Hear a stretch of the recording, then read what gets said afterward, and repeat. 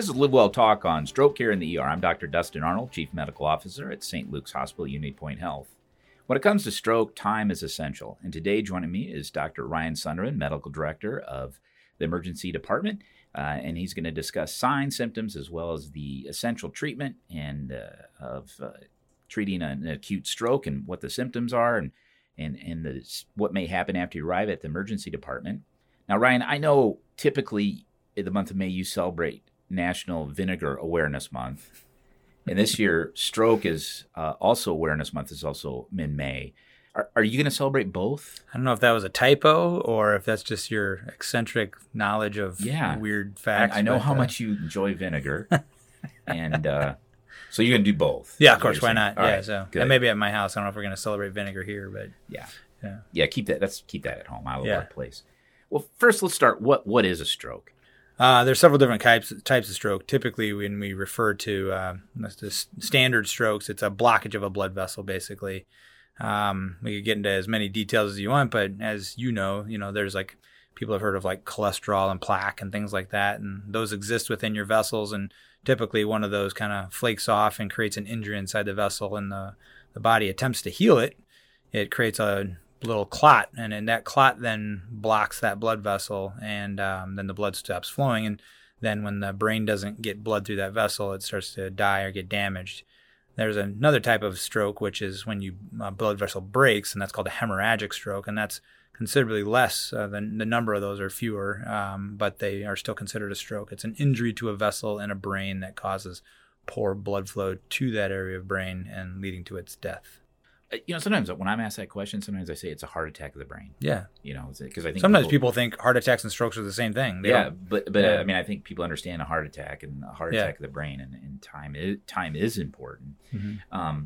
Now that we understand what a stroke is, and the listeners, at least they have that concept, the next is to diagnose it. Mm-hmm. And for the general public, there is an acronym, am I correct, that they can use to at least run through the symptoms they may be having and determine whether or not it could be a stroke. But as I know you say this and I say this, if you think it's a stroke, just come to the ER. Right. Don't try to second guess yourself. Well, what is that acronym? So it started off with FAST, and FAST was something that was developed for the public to use. You maybe even saw some of the billboards that used to be out on, and the paramedics would sometimes use it. And that was just face, arm, and speech that were the big ones. And so if you had facial droop, if your arm wasn't working, or if your speech was slurred, or you couldn't talk, find words, etc. And then they changed it to BFAST, which is a little bit more in depth because, so for example, balance, when people come in and say, so B stands for balance, eyes, and then FAST, the face, arm, and speech. The problem with balance is that people come in and say they're dizzy, and that can mean a lot of things. Off balance, lightheaded, we always have to differentiate that. But for the general public, if you feel like you have new onset of dizziness, lightheadedness, something that you're not accustomed to, then those certainly can be signs of stroke, especially balance issues. And so those can sometimes be accompanied by like spinning or, also lightheadedness. But if the balance is off, incoordination, that kind of what it gets to, because in the formal FAST score, that often got left out. And again, without getting into a whole bunch of details, a different part of the brain kind of controls your balance as opposed to what controls your face, arm, and speech. And then eyes also, if you have vision loss, sometimes a stroke can be just vision loss. Yeah, There's a special word for that called amaurosis fugax, which we don't use very often, but I know you love your Latin. I do. So there's that was a term we don't use, but that's just sudden vision loss, and that can be the sign of a stroke as well. And also it can be sudden speech loss. Right, absolutely. I saw a patient with Dr. Barnett, the cardiothoracic surgeon, when I was a medical student. Yeah. So that's like the early 90s, right? Yeah. And it was a lady had a stroke. It was an embolic stroke, right, from an atrial myxoma. And her deficit was she couldn't speak. Yeah. So she gets up around her house, and she lives by herself. She's going all about her stuff, and then she goes to call her friend, and she realizes she can't speak. Yeah. So that was a very unusual presentation, and I think that reinforces that strokes can be an unusual presentation. Absolutely. And people should have a low threshold if they're having brain symptoms of any Right. sort. They need to come and be seen. Yeah, that's what I tell people. You wouldn't need me for, the standard chest pain. Like if you're having chest pain and you can't breathe and you're sweaty, you could probably just walk up to the cath lab and get your cardiac cath. It's the weird things. It's the unexplained sweating. It's the nausea that you've never had before. It's the really weird left elbow pain, things like that for heart attacks. But with strokes, they can be very sneaky, the vision loss. And sometimes the vision loss, people they can still see straight ahead. They don't realize that it's actually kind of out in their periphery, and that's why some more detailed testing just on physical exam is important, because they can tell something's wrong, they just can't put their finger on it. But then when we come in and put them through an organized stroke screen, we'll pick up some of those subtle details that and once you point it out, then they're like, oh yeah, that's it, and then you can really pick it up, and then that's when you got to get them to the care that they need. So, well, speaking of getting them to the care they need, we mentioned that time is essential, or of the essence, right? At the beginning of the opening. So how much time, talk about the time factor here. Yeah, so obviously every minute counts. I mean, the clock really is ticking as a general rule. So I'll start off by saying, the time that we figure is when it starts is your last known well. So unfortunately, people wake up a lot of times with stroke-like symptoms, and so their last known well was when they went to bed. So that's why it's important. Like if you wake up in the middle of the night and you feel like something could be going on, don't go back to bed hoping it's gone by morning, because that's just more time, So if you really feel like something's going on, come in. But ideally, we get people in here within 3 hours, because most of the research that's been done that looks at the use of some of the medicines we use to break up the little clot that blocks an artery in stroke, the evidence that is out there really best supports that medicine to break up that clot is given within the first 3 hours. They've stretched it out to about 4.5 hours, and so we'll still do it in cases. But once you get to about 4.5 hours, there's not a lot of great evidence to support giving any kind of medicine to reverse the effects of that stroke. So that's kind of the time frame. But I don't want people to say, I'm going to wait around 90 minutes because I know I got 3 hours, because that damage is being done. So every second counts. And also, each case is unique. Yeah. And, I know in your career, I've given it at 6 hours, depending on what the situation is, right. And that the risk is starting to outweigh the benefit at some juncture there. But because now, when you talked about medicines for the listeners, that's a clot busting drug that dissolves clots. Mm-hmm. And not only does it dissolve clots in the brain, it dissolves it head to toe. Right. And so there is the risk of bleeding. Yep. And there's criteria that you follow, evidence-based criteria to give that. But one question I want to ask for myself, is age still a contraindication? Or so that's the thing. At one time, it used to be really hard and fast. Like, okay, there's 85. 70, there's 72. Nope. Yeah. But now, every case is unique, like you said, but anymore, the thing is there seems to be a lot of benefit, especially with like heart attacks, for example, like cardiac cath. It used to be, if they're over 80, we're not going to take them to do a cardiac cath. And now we've learned that those patients actually benefit most from it, And so I think every case is unique, but there's really not a lot of age limit, except we have to really on the stroke scale. There is something, I think it's 85, right? That it says, and that it's not an absolute contraindication. So there's a lot of discussions that have to go on with the family about what they are willing to take on. I believe the number is still 6% risk of bleeding for any time that you administer TPA. But if you've had other bleeding risks, like if you've had a recent gastrointestinal bleed, if you've had recent surgeries, things like that, those are all important to take into consideration prior to giving the medication. I'll say my clinical experience, I find patients they would rather take the risk of having bleeding and dying than having a stroke and be left with a deficit. Yeah. They don't want to be a burden on their family, and they're like, let's do this. Now, the patient's arrive at the ER, you suspect is a stroke. How do you confirm that? So confirmation is actually kind of relative. So the thing is that a lot of times when people come in, and we do the CT, that's the most important thing, is we get the CT scan. And so people are assuming that we're confirming there's a stroke on that CT scan. And what the general public may not realize is what we're really doing with that CT scan is confirming that they don't have a bleed, because if you've bled into your brain, you definitely can't get something that makes you bleed more. So if you've had a hemorrhagic stroke, that's an absolute contraindication to getting TPA, obviously. And so that's the biggest thing. However, with and I don't know if you're going to get into this maybe a little bit later, but like with some of the newer CT scans, we can do what's called a perfusion scan that fills the vessels with some dye, or they call it contrast. And that helps us get a better idea of how large the stroke might be. But as far as now, I'm familiar with that technique, but I haven't looked at a lot of them, and I know you have. Are they Is it pretty definitive? I mean, when it's definitive, it's definitive. Okay. The problem is when it's not. It's like not. A nuclear medicine test. Like when it's definitive, it's obvious. It's obvious, right? So the thing is that when we get the regular CT scan, most of the time it's not going to show much of anything. Sometimes in a big vessel, they can actually see a large clot or hemorrhage or something within that actual vessel, and that person needs to get intervention immediately. But then they can also do some of these perfusion scans. And what they do is they look at the actual area of infarct, which is the area of like true damage. And then they look at the area around it that might have a little bit of blood supply coming from some vessels surrounding it.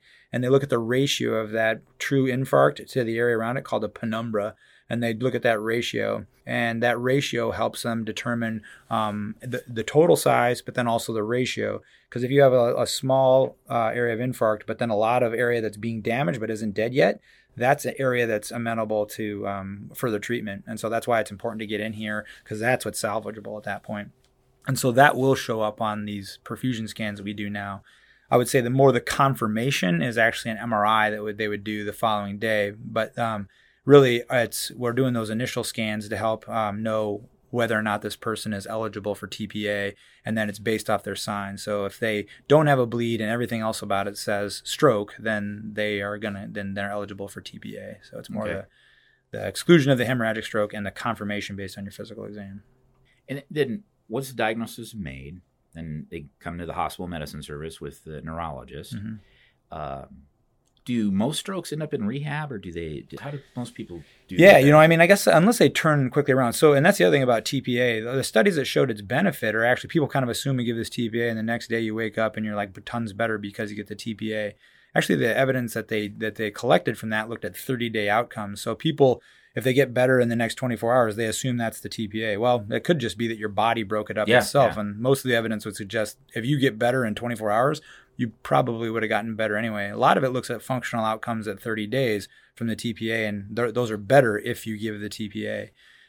But that is, so you don't just wait around to see if you're going to get better from the TPA. You need to be doing everything to make sure that if you have ongoing symptoms, that the brain is fairly plastic and it has some ability to kind of restructure itself and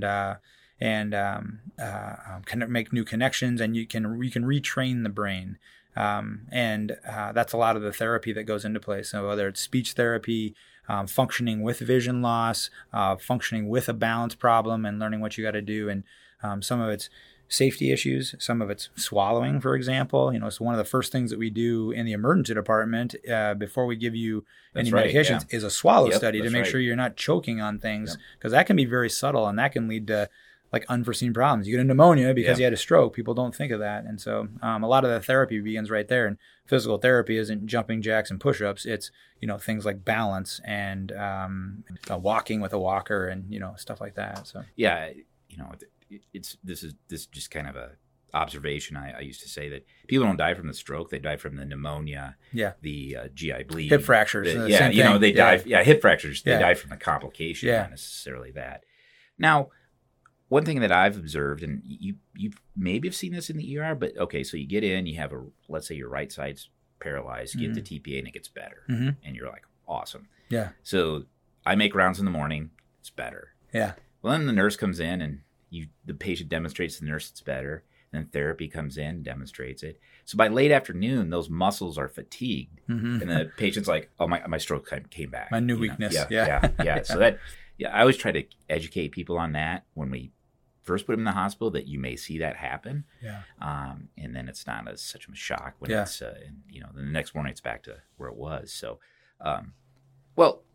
prevention is the key to everything. Mm-hmm. And we can do a whole other podcast on how we miss the opportunity to prevent things quite often in healthcare. But what are some of the risk factors and those risk factors that can be modified for having a stroke? Well, smoking. Those are their 1, 2, and 3. Absolutely do everything you can to quit smoking. Just as a side, kind of my strategy, if anybody needs a strategy for quit smoking, the 1st and 15th, quit. People need to practice quitting smoking. Don't do it the first of the year every year when people tend to, and I started smoking again.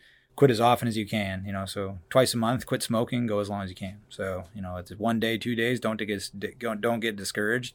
If you start smoking again, 2 weeks later, you do it again. So you know what I used to do to patients? So you smoke, let's say, a pack a day, 20 cigarettes. Yeah. I'd say, okay, you smoke 20 for 3 days. Then you smoke 19 for 3 days. Taper down, yeah. Then you smoke. So even if you like are getting ready to go to bed and you're supposed to smoke 7, but you only smoke 5, you got to sit there and just drag them and just till it's done. You got to make it hate it. Yeah. So it gets to the point that you get it. I'm getting this medicine, this drug I'm addicted to out of my brain. Those are definitely, and I think it's all trial and error, because there's no one, if there was one proven system that worked, it'd be out there and that's what everybody would do.